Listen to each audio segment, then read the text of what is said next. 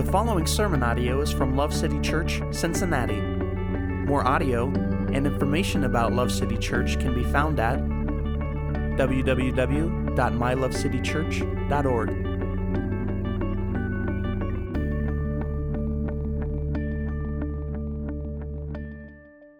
Well, good evening, Love City Church.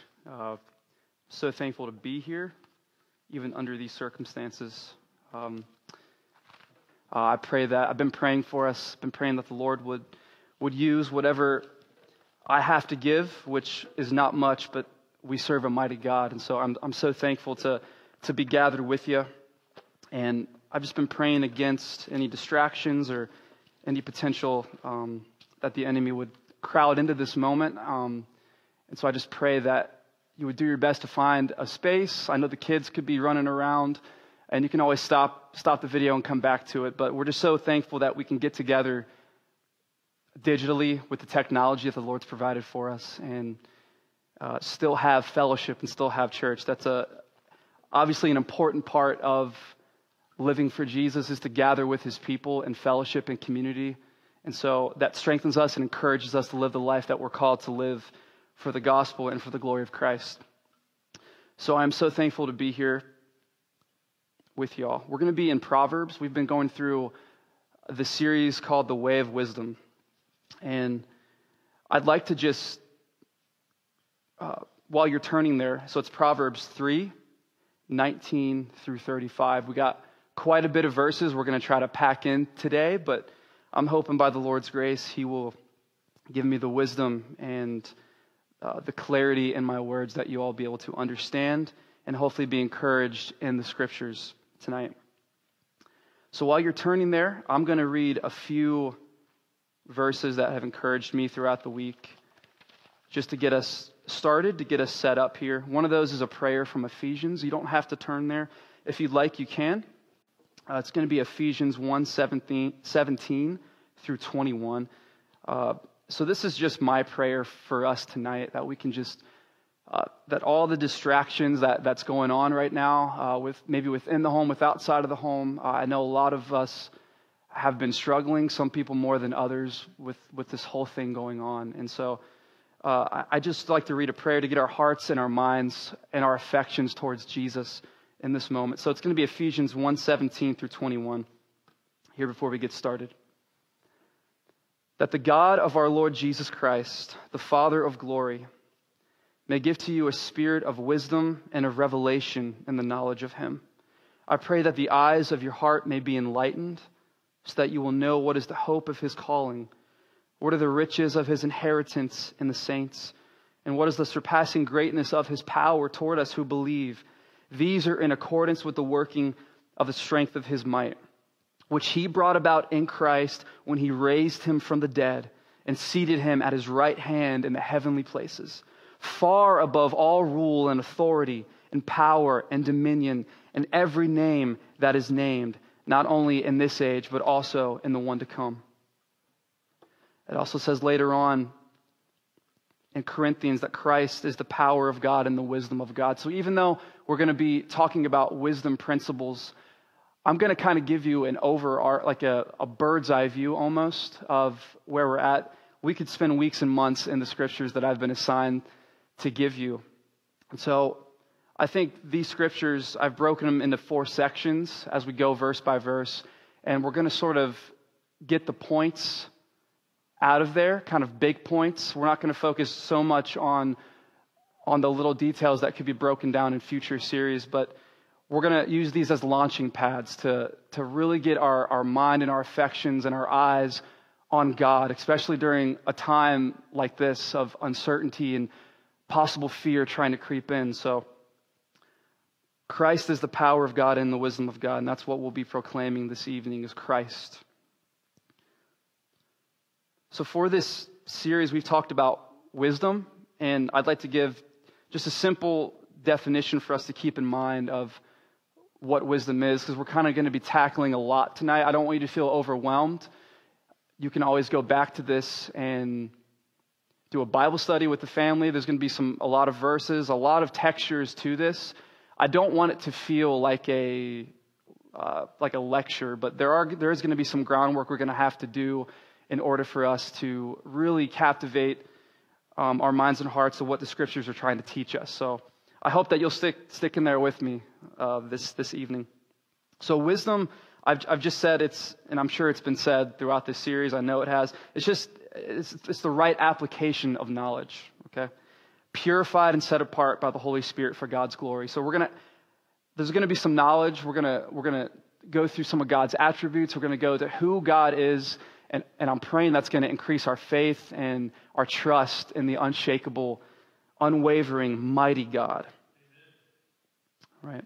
So we're going to go ahead and read Proverbs 3, 19 through 35. I hope you're there. I hope you're there to join me. Let's read the word of the Lord together. The Lord by wisdom founded the earth. By understanding he established the heavens. By his knowledge the deeps were broken up and the skies drip with dew. My son, let them not vanish from your sight. Keep sound wisdom and discretion, so they will be life to your soul and adornment to your neck. Then you will walk in your way securely, and your foot will not stumble. When you lie down, you will not be afraid. When you lie down, your sleep will be sweet. Do not be afraid of sudden fear, nor of the onslaught of the wicked when it comes. For the Lord will be your confidence, and he will keep your foot from being caught. Do not withhold good from those to whom it is due when it is in your power to do it. Do not say to your neighbor, go and come back, and tomorrow I will give it, when you have it with you. Do not devise harm against your neighbor while he lives securely beside you. Do not contend with a man without cause if he has done you no harm. Do not envy a man of violence, and do not choose any of his ways. For the devious are an abomination to the Lord, but he is intimate with the upright. The curse of the Lord is on the house of the wicked, but he blesses the dwelling of the righteous. Though he scoffs at the scoffers, yet he gives grace to the afflicted. The wise will inherit honor, but fools display dishonor. This is the word of God. Let's pray together as we go into his presence.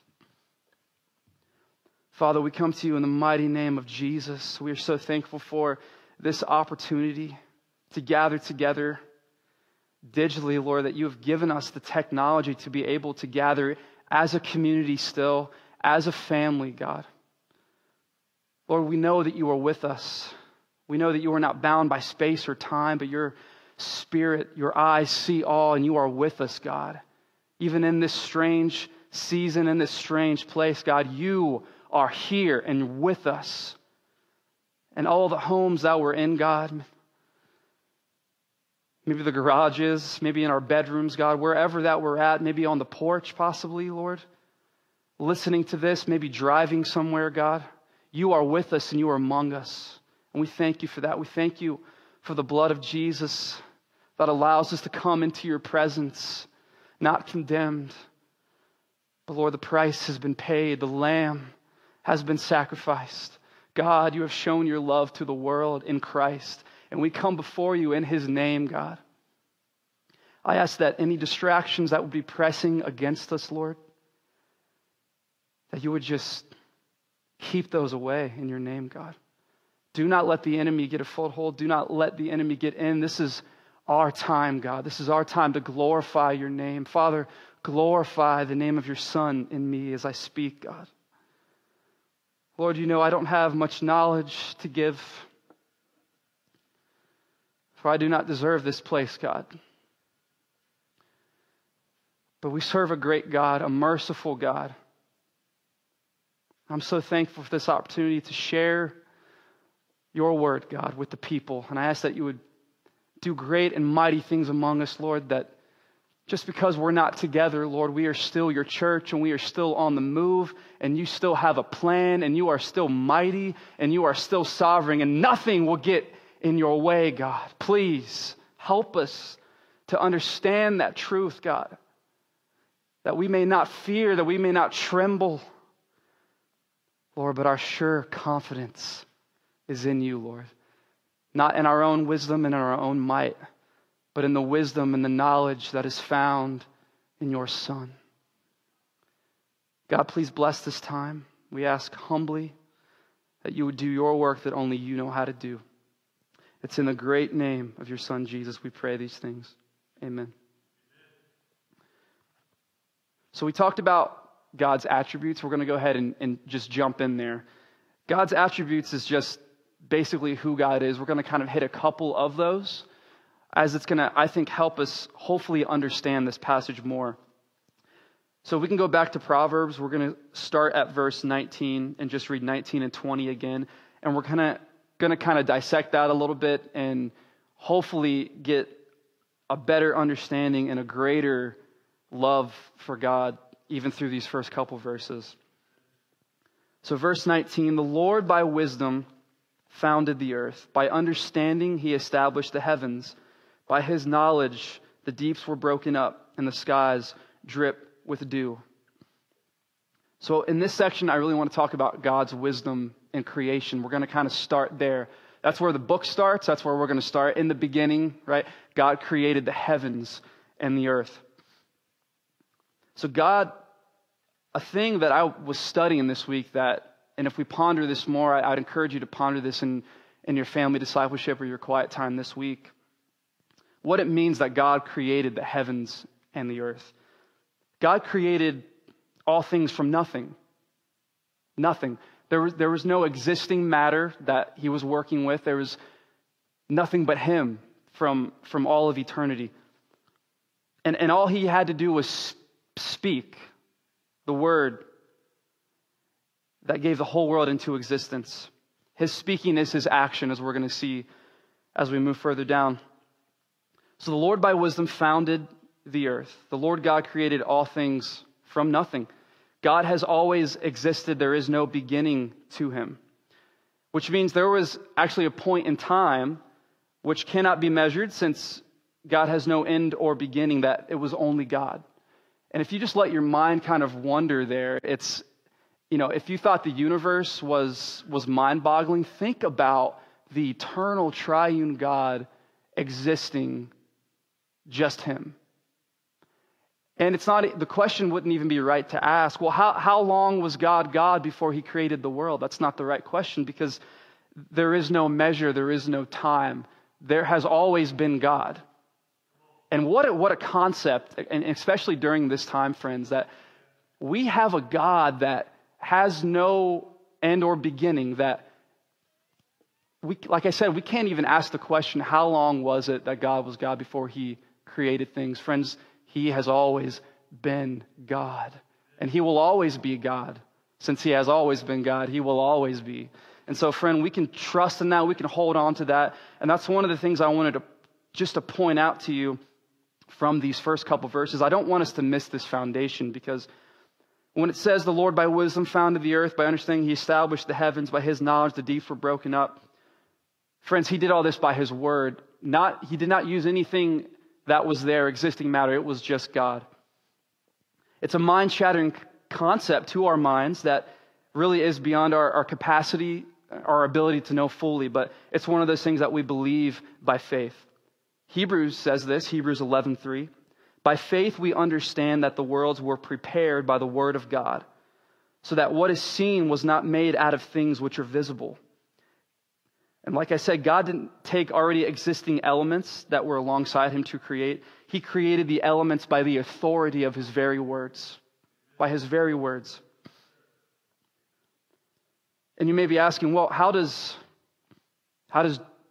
Jesus play into this? We've been lifting his name. We've been singing to him. We've been praying towards him. Well, friends, God created all of this through the second person of the Trinity, through his beloved Son. The second person of the triune God, the Word of God. And friends, God speaks and creates through his Son, who is the Word, as we can read in John 1. In the beginning was the Word. So yes, God did use, as it says, he used his words to make the earth, but that was his Son doing that. Jesus Christ. The same God, this is the pre-incarnate Christ, creating the world with his Father and with the Holy Spirit. You read back in Genesis, as the Spirit was just hovering over the surface of the waters. They were in the divine counsel, in their wisdom. God created the world. What a concept, friends, that Jesus as the Word created the world by the Word of God. What a concept.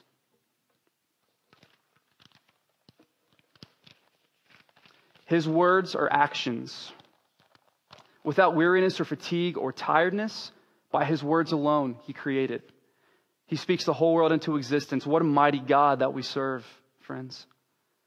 So already we see the absolute authority and the reign of God above all. There are no outside eternal elements apart from him in this moment. No world, no angels, no Satan, only the triune God and his eternity. And he decided to create the world, to create us. So we must not fear. We must not for a second think that God is not in control and reigning. This was his purpose from the foundations of the world. He did not have to do this. This is his work, friends. It's not out of his control. It's not out of his hands, as the deists would like to come alongside and say that God created the world and just let it go. No. God is in the midst. He's at work, even in these times such as these that we're in. And friends, as we move forward, I just want to submit to you that the only way that we can have victory over any fear or anxiety is by looking to God to see who he is, made clear to us through Christ. The more we know of God's power and the more that he's exalted in our thinking and in our life and in our prayers, the higher view that we have of God, the higher our worship will be, friends. And so that's why I wanted to discuss some of God's attributes. What is he like? Who is he? That way, some of our fear and anxieties might go away from that, especially in a time like this. If you go to verse 20, it talks about by his knowledge the deeps were broken up. Proverbs 3:20. God knows all things. And this is our second attribute we're going to look at real quick. We could spend, like I said, weeks and months. Maybe someone could even do years. I couldn't talk years about this, but I'm sure the Word of God is so rich and vast that there are enough words of God to talk about this for that long and still be captivated by it. That's why it's the eternal Word of God. This man did not write this. It's deeper than that. There's levels and depths and layers to it that we're just giving a very, very bird's eye view of this, that our faith may be increased this evening. So God's knowledge, God knows all things. He has never learned, gained, or acquired new knowledge of any kind. Even what's going on here, friends, this is not out of God's reach of what's going on here. God doesn't look down the tunnel of time and see anything new and then go back to his notebook and, adjust from there. I was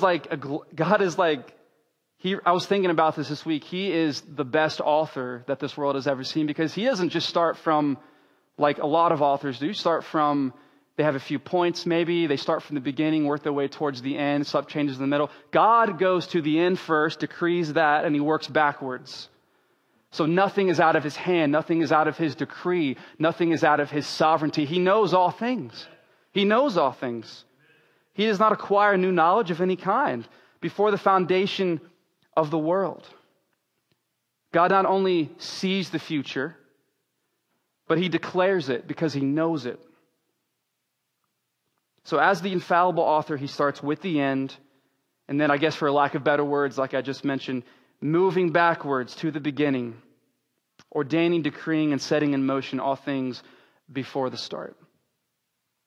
And now I know that in our human minds that can be confusing, especially when we see suffering and hurt and trials and pain in the world. Well, if God knows all of this, why this way?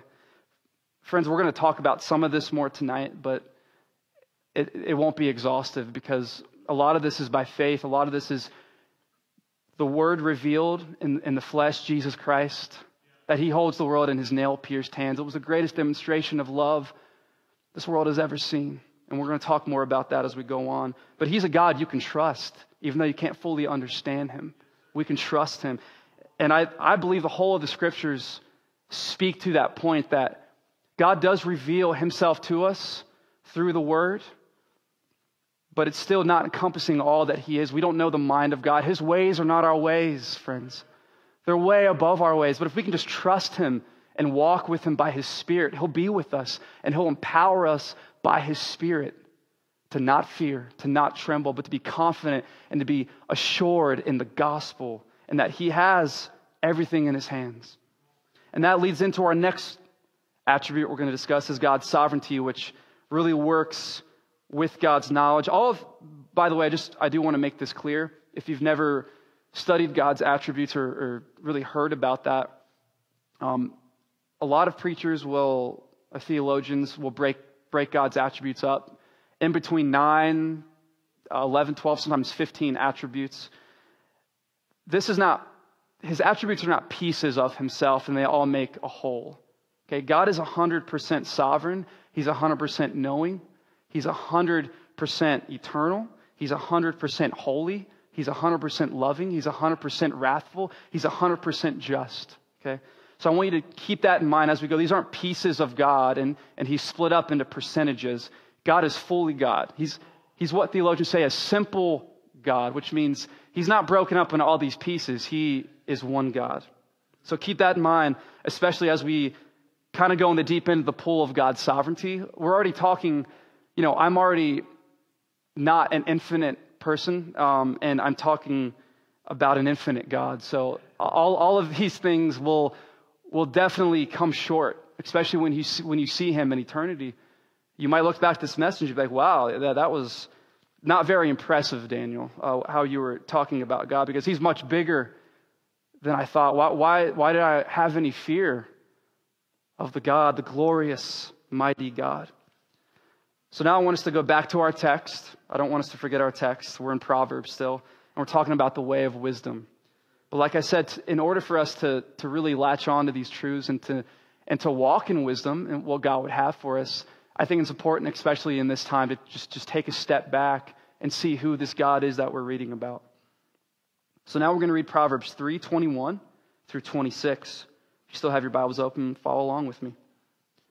My son, let them not vanish from your sight. Keep sound wisdom and discretion, so they will be life to your soul and adornment to your neck. Then you will walk in your way securely, and your foot will not stumble. When you lie down, you will not be afraid. When you lie down, your sleep will be sweet. Do not be afraid of sudden fear, nor of the onslaught of the wicked when it comes. For the Lord will be your confidence and will keep your foot from being caught. So God's sovereignty is defined, as I've defined it, is this. God's complete, active, reigning and ruling over all. He rules. He rules over all in glorious majesty. The scripture says that he sits on a throne. I don't know if you've ever pondered that thought, but God is sitting on his throne. He's not standing around sweating and pacing back and forth in the heavens. What is going on? Friends, he is seated on his throne. Seated. As a king would sit, as the people around him do his bidding. He is not worried.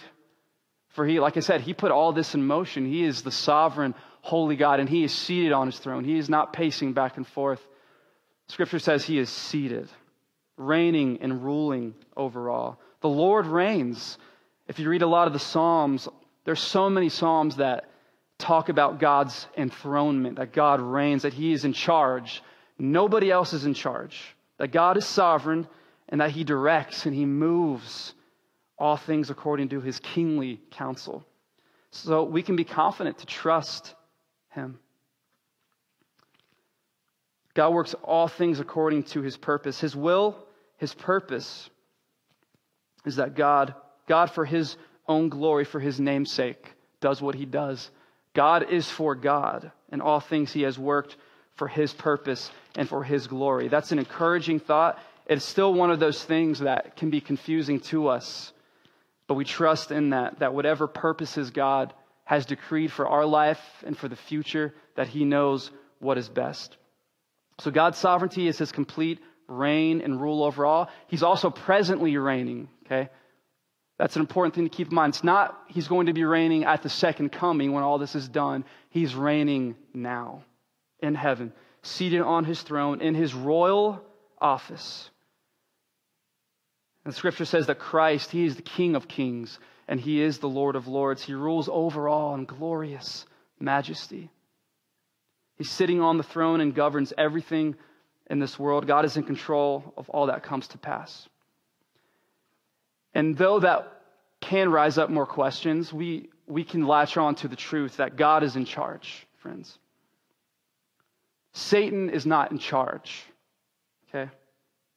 The government is not really in charge. Man is not in charge. The King of Kings is in charge. Sickness is not in charge. Depression is not in charge. Finances are not in charge. God is in charge, and he is sovereign, and he rules over all. The sovereignty definition, if you look it up in the dictionary, is a supreme power, a controlling influence above or superior to all others. Supreme in power, rank, and authority, and is not dependent on anything or anybody else. This is what it means to be God. God would not be God if he was not reigning and ruling and being sovereign. As the Psalms say, the Lord reigns. Man is not reigning, their deeds are not in charge. The Lord reigns. Trials do not reign, they have no power. Circumstances that come and go like the wind and the tides, they do not reign. The King of Kings reigns, and he is on his throne. And as we mentioned earlier, he's not pacing back and forth, sweating. What is going on? He is seated on his glorious throne, and he is sovereign. I really pray that even during this time and after our gathering here tonight, that we'll just ponder the greatness and the glory of God, that he holds all things together in his hand.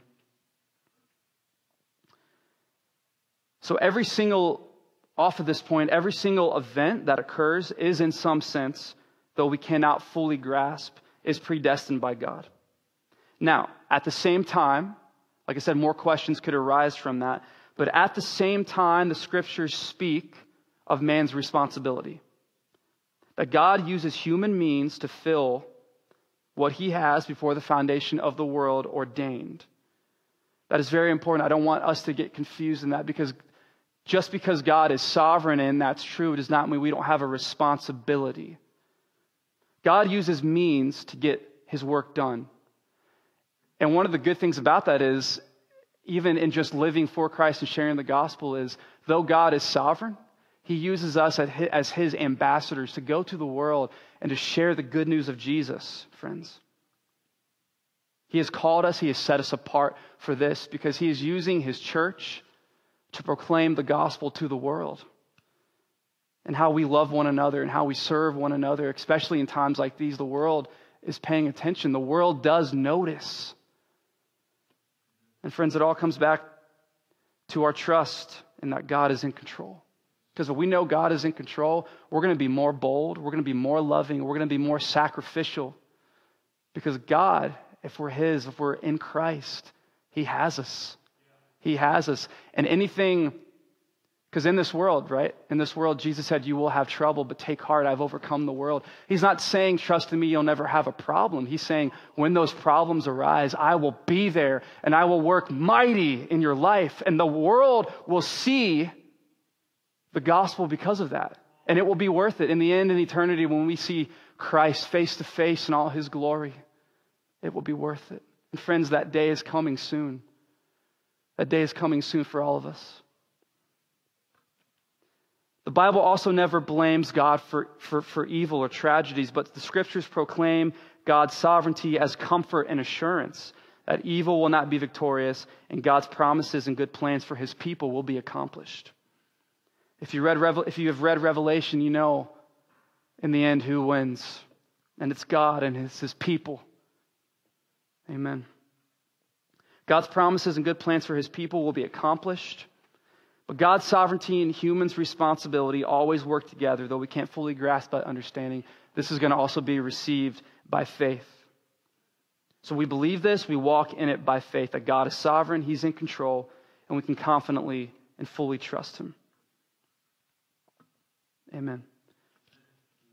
Proverbs also says, I actually don't know if I have it written down here, but that man determines his plan, but the Lord directs his steps. I think that's what it is. So God, it's not just the big moments that God is in charge of. It's the little things that don't seem to matter. It's the flowers in the field. It's the rain that comes. It's the fog in the morning. It's everything's decreed, friends, and we can trust him that he knows what he's doing. And we can rest, and our sleep can be sweet.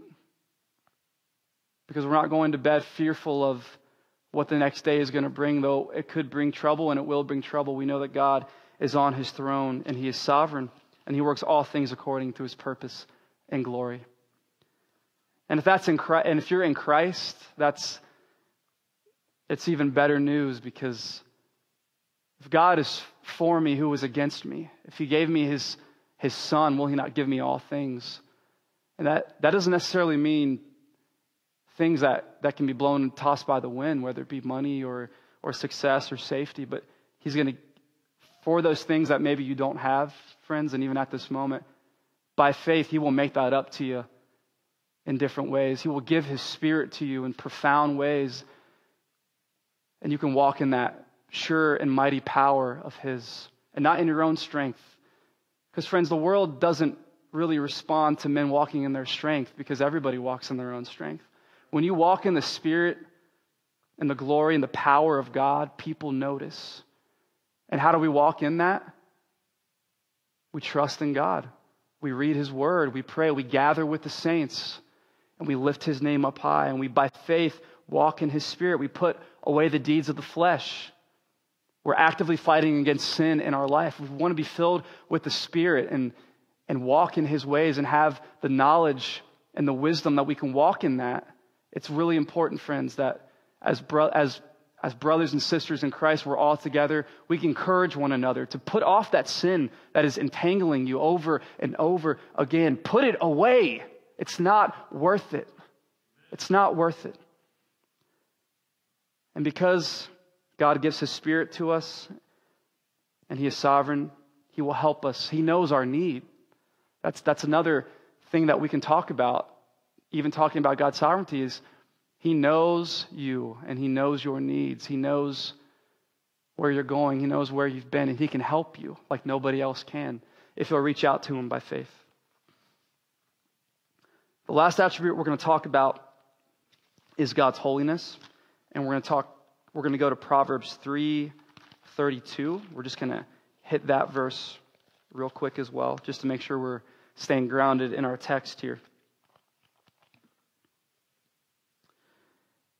So we're actually going to jump, like I said, all the way down to 32. I want to come back to the section that we skipped. I think that's going to be a good way to end it, based off the truth that we're going to know throughout the rest of our time we have together tonight.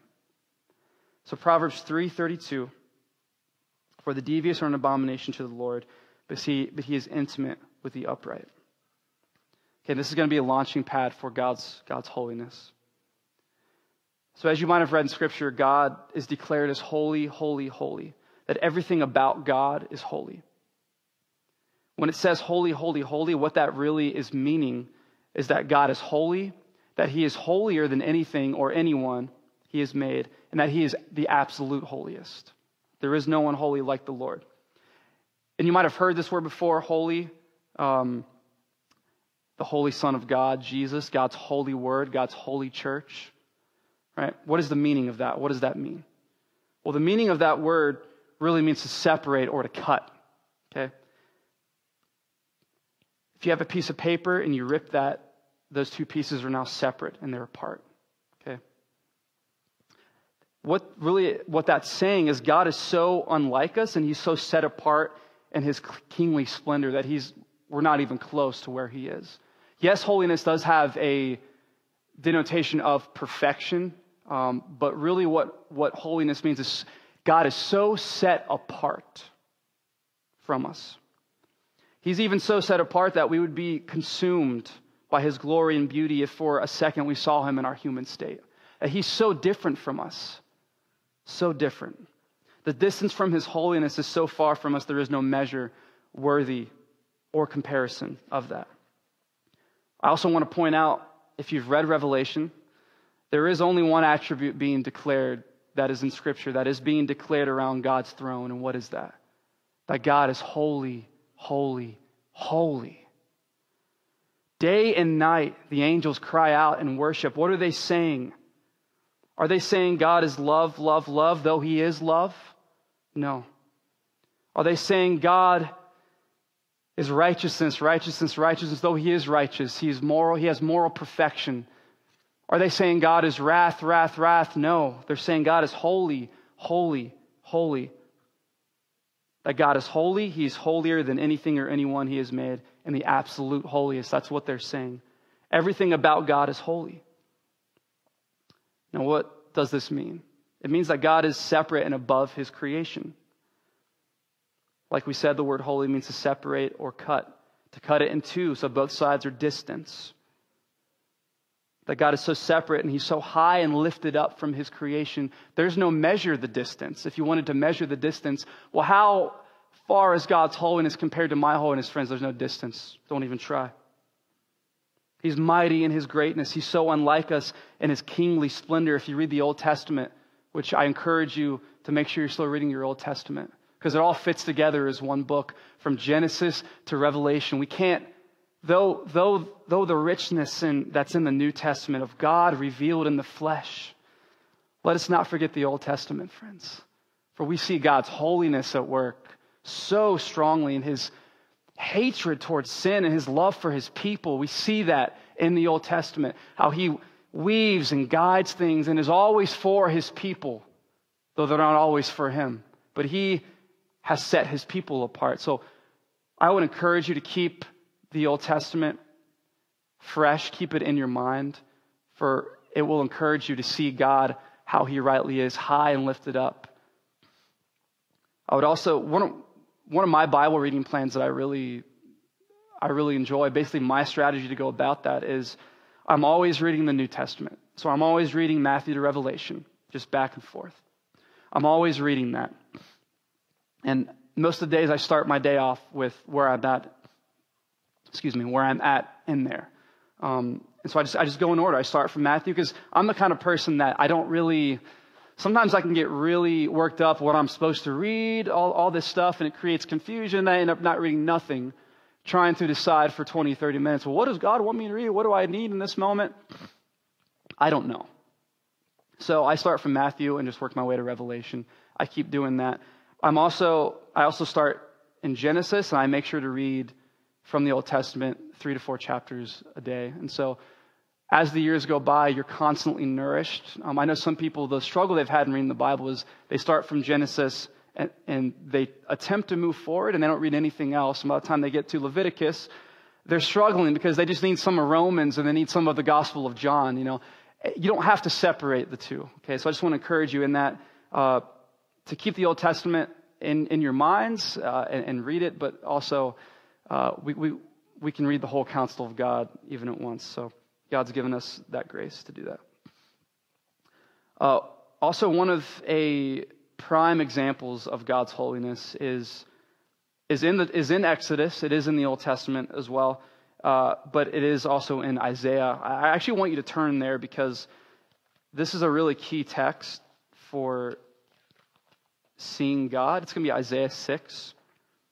I don't have it written down in my notes because I have a lot of scripture verses in here that if I had time to, I would get to, but since you all are probably not going anywhere, I know there's a few people here with us during the live stream, so I'm going to try to not go on too long, but Vince may have to come up and stop me. I don't know, but I know as far as you guys go, hopefully you guys are in a good place, safe place at home, and you can go back to this. Any of these points, you can go back and do a more in-depth study on, way more than I'm saying. I don't have all the knowledge or all the answers, but this is just something that I've been studying on my own. So Isaiah 6, I think, is a key text, and I just want to read that as we're talking about God's holiness. And we're not going through this just because it's a thing to check off. We are going through this because I think there's power in, like we said before, there's power in knowing who God is in all His glory as best as we can. And so by knowing His holiness, that's going to also give us more courage and silence that fear that so tries to rise up. So I'm going to read Isaiah 6. This is when Isaiah the prophet saw God in a vision. In the year of King Uzziah's death, so this is Isaiah 6. In the year of King Uzziah's death, I saw the Lord sitting on a throne, lofty and exalted, with the train of his robe filling the temple. Seraphim stood above him, each having 6 wings. With 2 he covered his face, with 2 he covered his feet, and with 2 he flew. And they called out to one another and said, Holy, holy, holy is the Lord of hosts. The whole earth is full of his glory. And the foundations of the thresholds trembled at the voice of him who called out, while the temple was filling with smoke. And then I said, Woe is me, for I am ruined, because I am a man of unclean lips, and I live among a people of unclean lips. Why, Isaiah?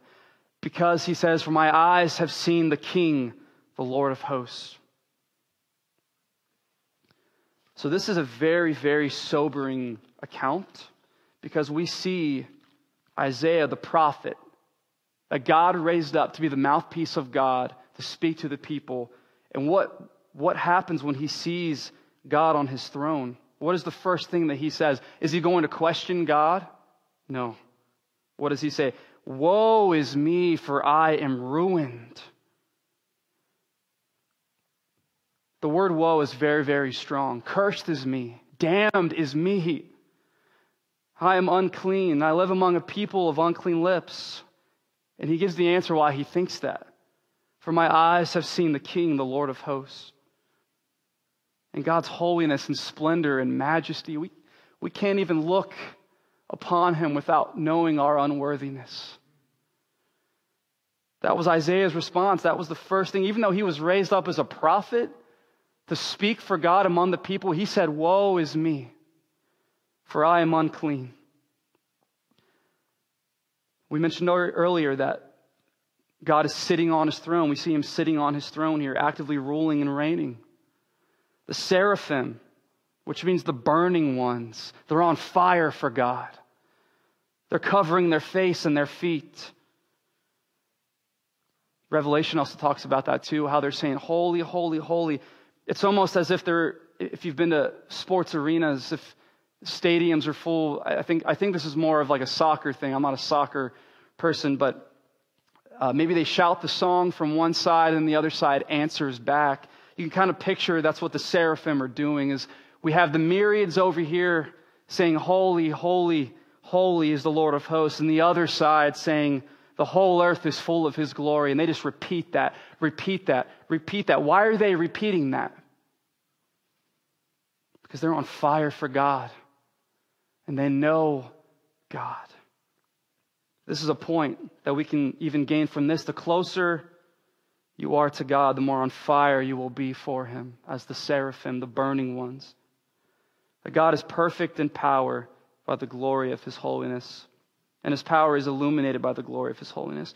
We also see examples of God's holiness of even the apostles when God revealed a little more to them than maybe at times they bargained for. When Peter, when he saw the catch of fish, if you remember in one of the accounts of the Gospels, the catch of fish that Jesus brought in when they had been fishing all night, the miracles of the fish, Peter got a glimpse of the holiness of God. He got a glimpse of how majestic and how separate this Christ is. And one of the first things he said was, Depart from me, Jesus. Sort of echoing what Isaiah said, I am unclean. I can't even be around you because of what I am to know what you are. Same thing as John, who's known as one of the disciples that Jesus loved while he was here on the earth. They had a very close relationship. On the island of Patmos, God gave him a revelation, a vision of the revealing of Christ, basically. And what was John's response to that? John fell at his feet like a dead man, seeing the risen Christ. Fell at his feet. Friends, like we said, we need to be in glorified bodies, with glorified minds, with glorified eyes one day to see the holiness and the glory of the Lord. But Jesus has promised that we will see his face. We will see his face, and we'll have new bodies. And these bodies that are so frail and worn are going to be raised up one day into brand new bodies.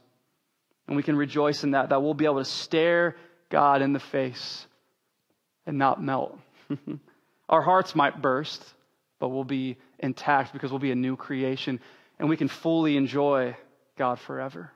That's one of the hopes of the gospel that we have, is that though if you are not in Christ, some of these attributes that you're listening to could cause fear. And I want to tell you that's okay, because this could even be the very thing that leads you to realize your unholiness and your unworthiness, and that you are not perfect, but there is a God who's reigning that is. And we're going to talk more about that soon, how we can be reconciled to that God if you are not in Christ or have not believed on the Lord Jesus Christ. These attributes could be jolting for you, because what does that mean for me? If people that are in Christ are falling down at his feet, what does that mean for me? God is perfect and pure. He takes no pleasure in unrighteousness. He takes no pleasure in sin. He can't be passive or neutral towards sin. He's holy. He's full of love because he is pure and he is of perfect love. But because he has perfect love, he must hate certain things, and he hates sin and takes no pleasure in it. For he cannot, his eyes are too pure to look on evil. So as we're finishing up God's holiness, we're going to go back to our text. And we're going to go, I think I have in my notes, back to Proverbs. So I'm actually going to turn back there. I didn't leave a bookmark. So if you need to grab a drink, if you need to get the kids back in their positions, do that. I'm just going to go ahead and turn to where we are now. Make sure my notes are in order. So if you know me or my wife is a lot more organized than I am. I am definitely not on the organized side. And so somehow I ended up with 3 different sets of notes for this message. I stapled all of them, but there's 3 different ones I'm searching through. So Kayla is going to have to give me wisdom on how to better next prepare for my sermon. And I have 3 separate piles. If you know me, only I could have 3 separate piles of notes. That's something I will admit to. I'm not very organized. But I'm thankful the Lord is organized, and there is not a single jot or tittle out of place, and that his creation is exactly what he wants it to be. All right, so now we're going to go to Proverbs 3:32 through 35. This is going to be our 3rd section that we're going to go through. And I've labeled this section, coming out of God's attributes, I've labeled this as gospel wisdom. Okay. So Proverbs 3:32 through 35. For the devious are an abomination to the Lord, but he is intimate with the upright. The curse of the Lord is on the house of the wicked, but he blesses the dwelling of the righteous. Though he scoffs at the scoffers, yet he gives grace to the afflicted. The wise will inherit honor, but fools display honor.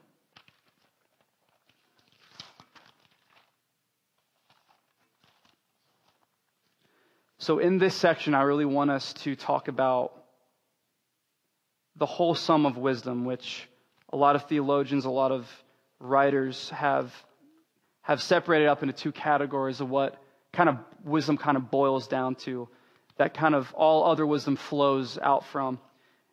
And that's kind of what we've been talking about already, but the knowledge of God and the knowledge of man. So all true wisdom flows from those truths, that we cannot see ourselves rightly until we see God for who he rightly is. And I think that's a key point as I was studying this, and as I'm trying to understand more, I can be more bent towards more of a feeling kind of person. I kind of look inward a lot, and I gauge my emotions. I'm very aware of how I'm feeling.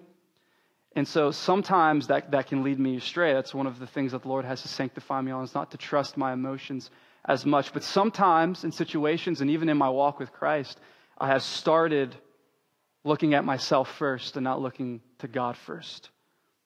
And that's not very wise to do, because if we start with ourselves, we've already said how God is so far above us and perfect and holy and righteous. If we start with ourselves, we're prone to err, and we're prone to distort God, because we're going to be putting onto God our emotions and feelings, and it's going to stir everything up. For example, if I feel, I can't really think of an example at this moment, but if I feel a certain way or I don't feel secure in something, I could put that onto God and say, well, Lord, I feel this way, so fix this for me.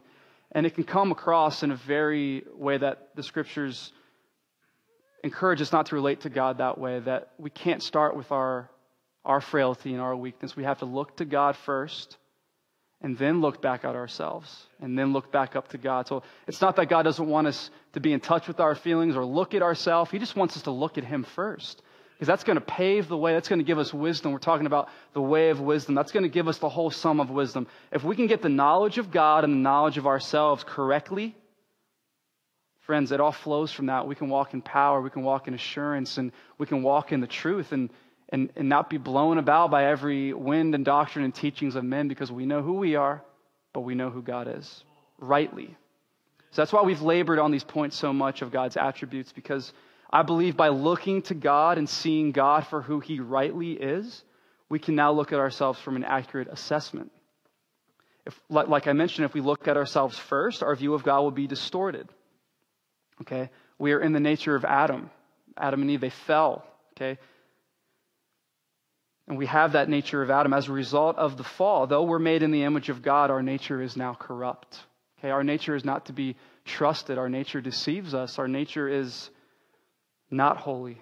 Our mind, emotions, affections, even our will has been tainted and corrupted in some way. So I want you to hold your place there. I want us to also, while we're talking about gospel wisdom, we're going to go to Romans, to the book of Romans. I try not to jump around a lot, but I think this is, in some ways, this is sort of like a Bible study as well, a Bible study feel. And so I also want to give you these texts to go back on and to really, during your family discipleship time, some of the stuff that we've talked about last week and then this week and then the weeks coming that will be available to you to stream, that you use these as starting points and launching pads for your own family as we all together grow in the grace and knowledge of Jesus. We don't need a building to do that. The building helps, but God's church is always on the move, and it's always active, and it's always, all of us are being conformed to Christ's image.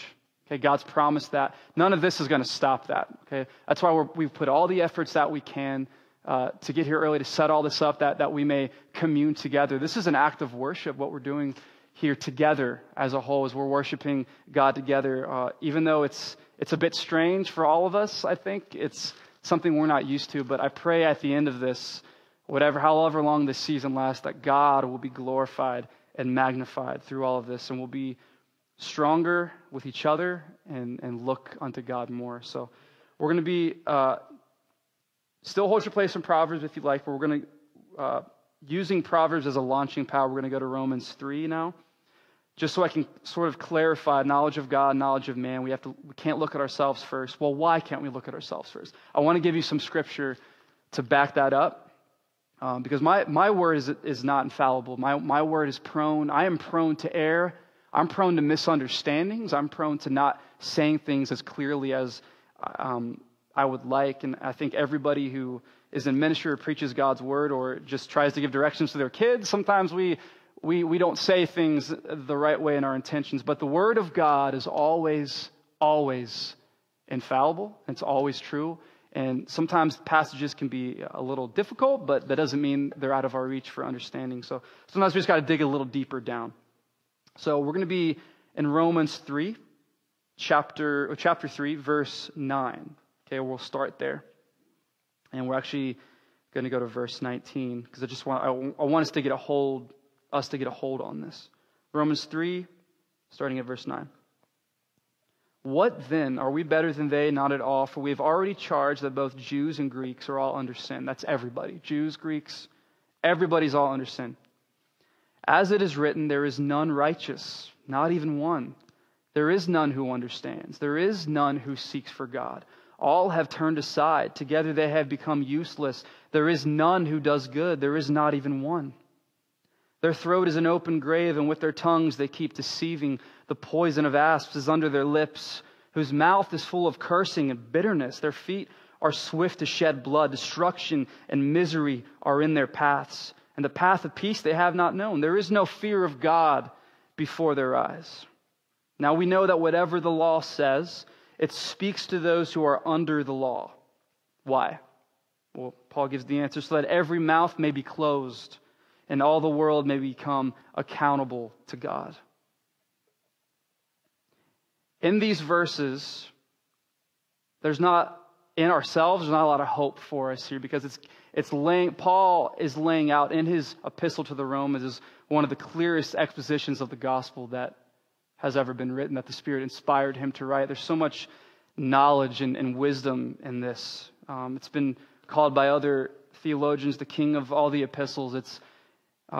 There's been church pastors and leaders, kings of old, of emperors of old, and in the AD, like long, 300s, 400s, they would have their servants read Romans to them every single day out loud.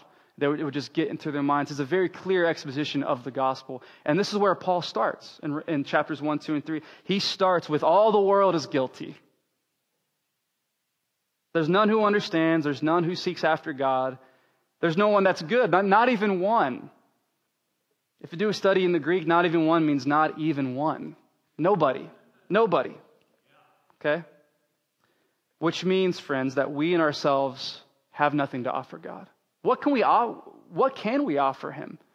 Like we've talked about, if he is so above us, what can we offer him? God, and you might even say, well, we can do good works, and we can even take principles from scriptures and what Jesus said, and we can take those things, and we can help feed the poor, and we can even pray for the sick, and we can do those things that we think, do alms, we can do whatever. Surely God will accept that, and nothing else. The scripture says good works are like filthy rags. That's not enough. It's not enough. We are accountable to God. But you might say, well, that's not me.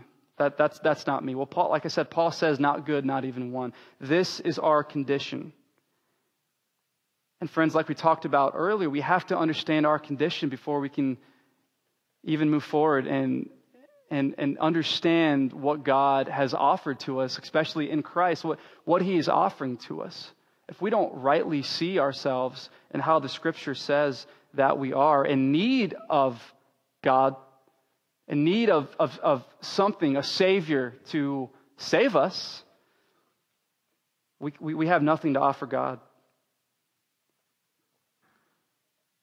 I also want us to go to another section here, as I have another subpoint. Now we're going to get into what Paul says and what this church is about, is the gospel of Jesus Christ. We're going to tackle this real quick.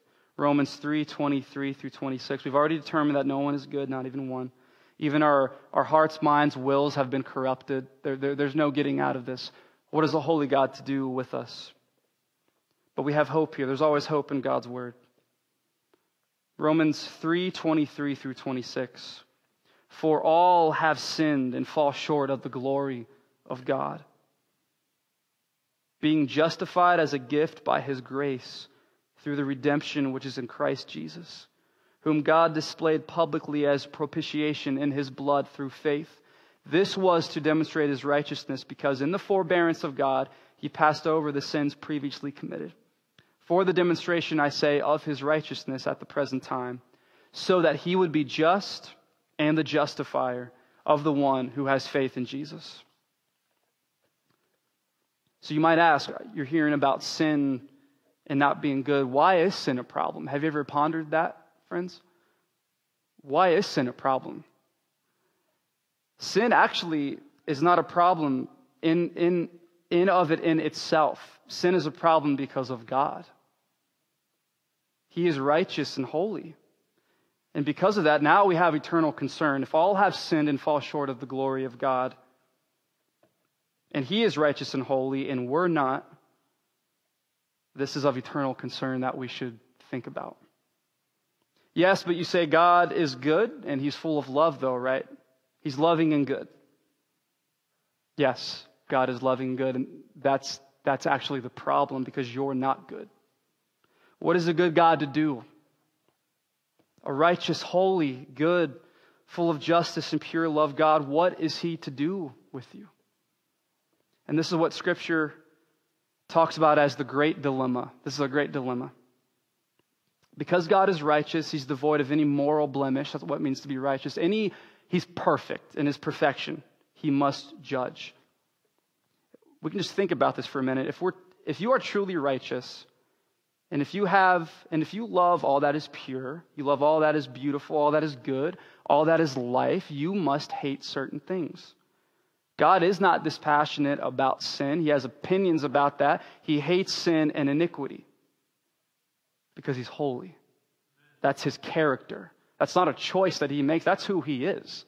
This isn't something he's decided, I'm going to hate this or hate that. He is holy. He is righteous. He is good and loving, and we are not. You say, well, why is sin such a big deal? We're not perfect. Why?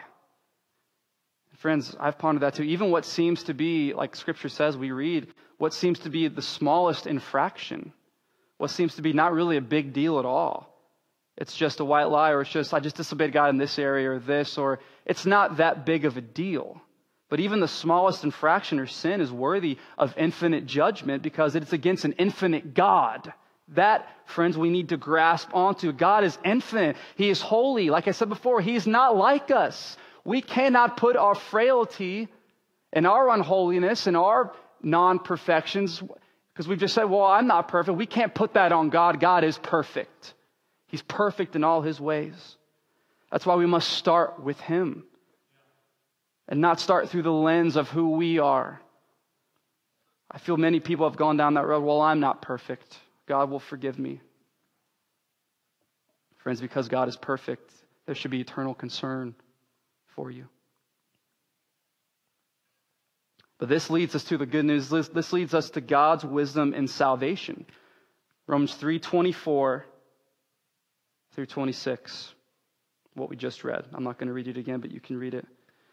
And like I said, this is the great dilemma. Now, how can God forgive sin and remain just and right? How can He do that? You said God is righteous. God is full of justice. God is full of... He's a just God. He's a just judge. So how can God do this? Does He just pardon people? Does He just let people off the hook? Does He just throw sin away? We know that's not true. That's not what a good judge does. That's not what a pure God does. For He is just and right, like we said. But this is the good news, friends. And like we read here in Romans 3:26, so that God could be the just, would be the just and the justifier who has faith in Jesus. That God can remain just and still forgive you because of Jesus Christ.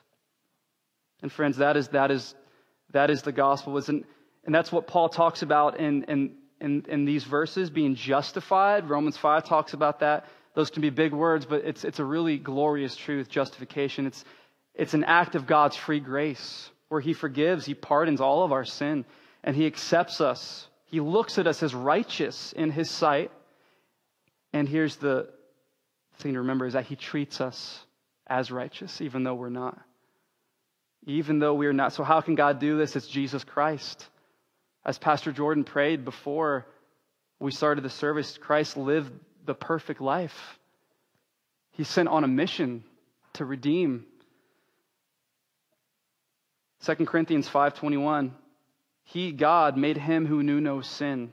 Christ was perfect, who knew no sin, to be sin on our behalf. Our behalf. Don't forget that just because God is sovereign, He works all things according to His will, and He's decreed everything. Jesus went to the cross out of love. Out of love. We cannot get... We can't, if this makes sense, we can't put God so far up there that we can't think that He would come down here. God came down here 2,000 years ago. He came out of love. In His holiness, in His sovereignty, He became flesh and He dwelt among us. He made Him who knew no sin to be sin on our behalf. So, why? So that we might become the righteousness of God. In ourselves? No. in him, in Christ.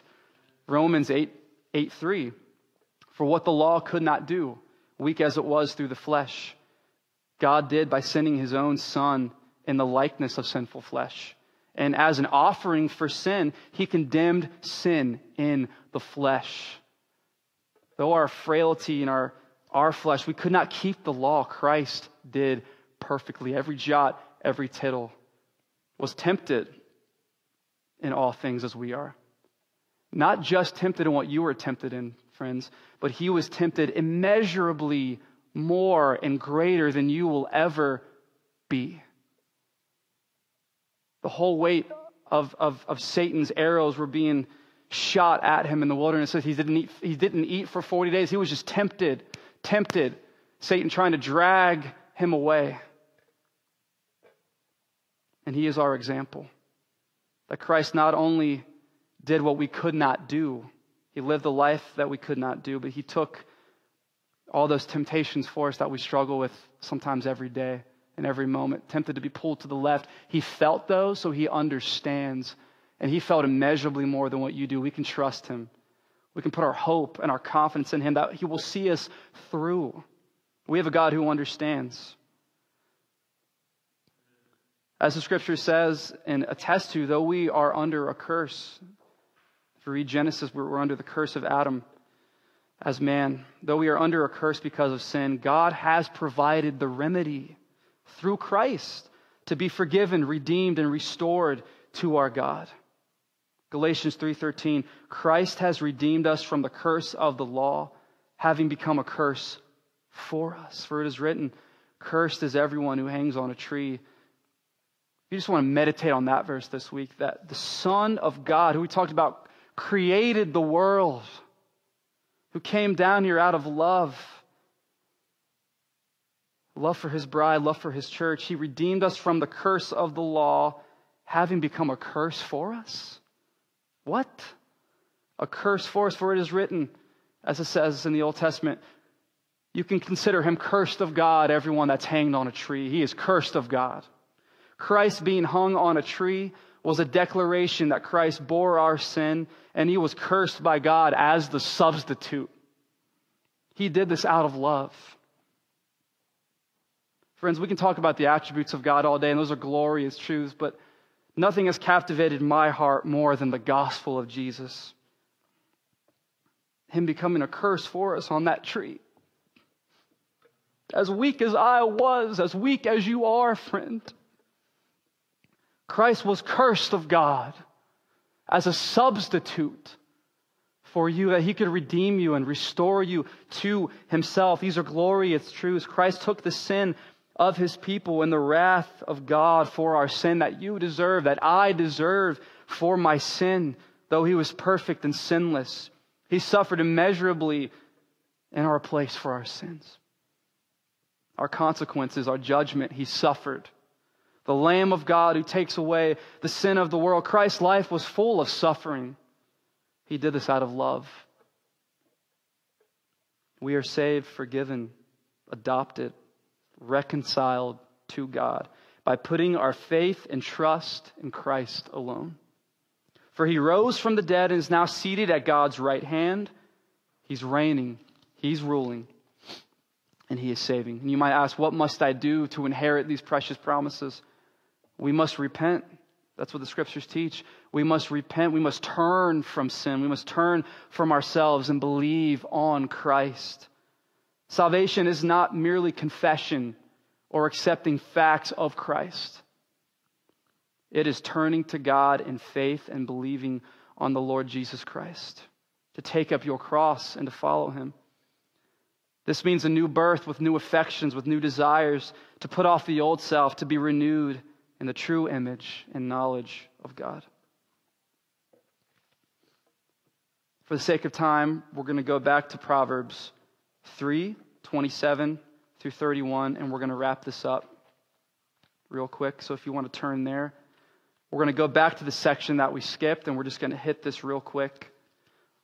We're going to throw some other scriptures in here as well to kind of give us an understanding. This is not an exhaustive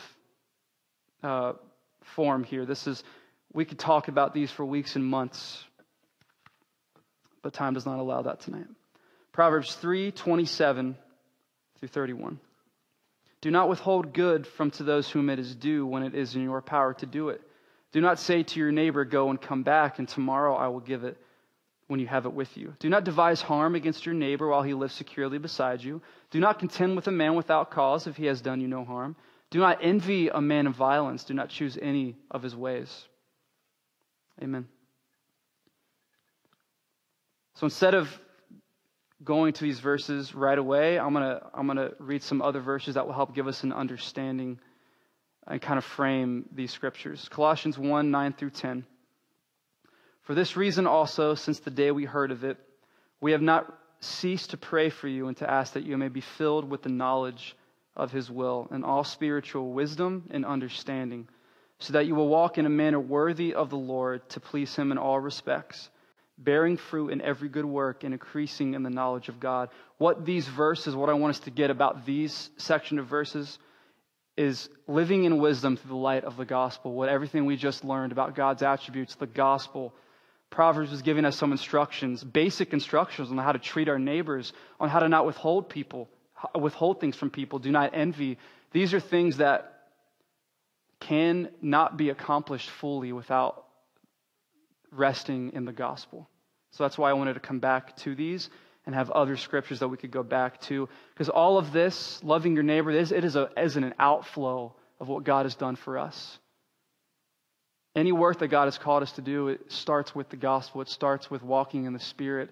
It starts with, we have been given much, now we're going to give much. And I want us to have that frame of mind as we read these. Not just to obey these, but to take the knowledge that we have learned here this evening and apply that.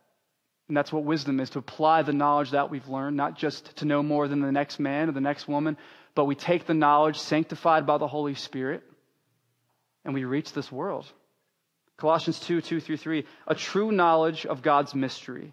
Paul talks about that is Christ himself, in whom are hidden all the treasures of wisdom and knowledge. You want wisdom, you want knowledge, look to Christ. You want to see love, look to Christ. You want to see where justice was served, look to the cross. There justice was paid for in full, that you might receive it by faith. Once again, going to Romans, this talks about how we're to treat our neighbor. Romans 13:8 through 14. Owe nothing to anyone except to love one another. For he who loves his neighbor has what? Fulfilled the law. Pardon me, friends, I lost my place there. We have fulfilled the law. We are ambassadors of Christ. Now we can show the love of God to everybody in a sacrificial way, not just in a way that is with words, but in a sacrificial way, like Christ was shown for us. He lived the perfect life. He died on the cross. He suffered. He sacrificed. We're supposed to walk in his steps, on all those around us, so the people that we meet in our neighborhood, everywhere, to be intentional, loving, and sacrificial, especially in times like these. May the gospel be that driving force to send us out. We don't need to work these emotions up. Well, these are such trying times. I'm a Christian. I really, should be doing this. I should be doing that. If that's your mode of doing things because you should do them, get before the Lord. Ask him to reveal to you the gospel all over again. And because, like we talked about, knowledge of God, knowledge of ourselves, if we know ourselves, we can look to God. That we need his help, and he'll help us. He'll help us see every single day with fresh eyes how much we need him. And because of that God's given us so much, we'll give freely to anybody that asks. As Proverbs says, not to withhold from your neighbor. Do not go and come back tomorrow, I'll give it. Meet their needs right where they are when you have it with you. Do not devise harm against your neighbor while he lives securely beside you. Do not contend with a man without cause if he has done you no harm, as our scripture says. Do not withhold good from those to whom it is due. We can really share the light of the gospel in times like this by meeting people's needs, asking them how we can pray for them. And maybe they'll ask us the hope that is in us. Why are you concerned about me? Take care of your own family. Take care of your own self. But because of what Jesus did for us, we can give freely and sacrificially and humbly and joyfully. So in conclusion, may we all be humbly driven to the feet of Jesus, asking in full faith to receive understanding and wisdom through his Spirit, that he would reveal to us the majesty, power, authority, and sovereignty of Almighty God. For from him and through him and to him are all things. To him be the glory forever. Amen. Let's pray. Father, we come before you in Jesus' name. So thankful, so grateful that we can gather together and learn from your word, God. In Christ are the treasures of wisdom and knowledge. Lord, your love was revealed on the cross for us, God. Living the perfect life we could not live, the death we should have died. But you rose again, Lord, and as we talked about earlier, you are seated, you are lifted up, you are high, seated on your throne, above every name that is named, God. That at the name of Jesus, every knee will bow. Lord, your name is above all. Give us wisdom as we go about our day in this strange season that we're in, God. May we not lose faith. May we not lose trust in the purposes that you have for us, God. Please help us. Give us eyes to see fresh every day the beauty of the gospel, the beauty of what you have done. Lord, we are secure in knowing that you are sovereign, that you are holy, and that you will be with us through trials, through tribulation, through sickness, that you are with us. Help us to trust you. Lord, I pray for everybody that is listening to my voice that is out there now, Lord, that you would just meet them where they're at right now, them and their children and everyone in their house in a mighty way, God. That you are for them, not against them, that your Son has died for them, God, and so they can live for him now. Father, please give us wisdom in all this. Be with us as we worship. May we lift your name up high. It's in the great name of Jesus we pray these things. Amen. Thank you for listening to audio from Love City Church, located in Cincinnati, Ohio. Feel free to make copies of this message to give to others, but please do not charge for those copies or alter the content in any way without permission. To give or find out more about Love City Church, visit www.mylovecitychurch.org.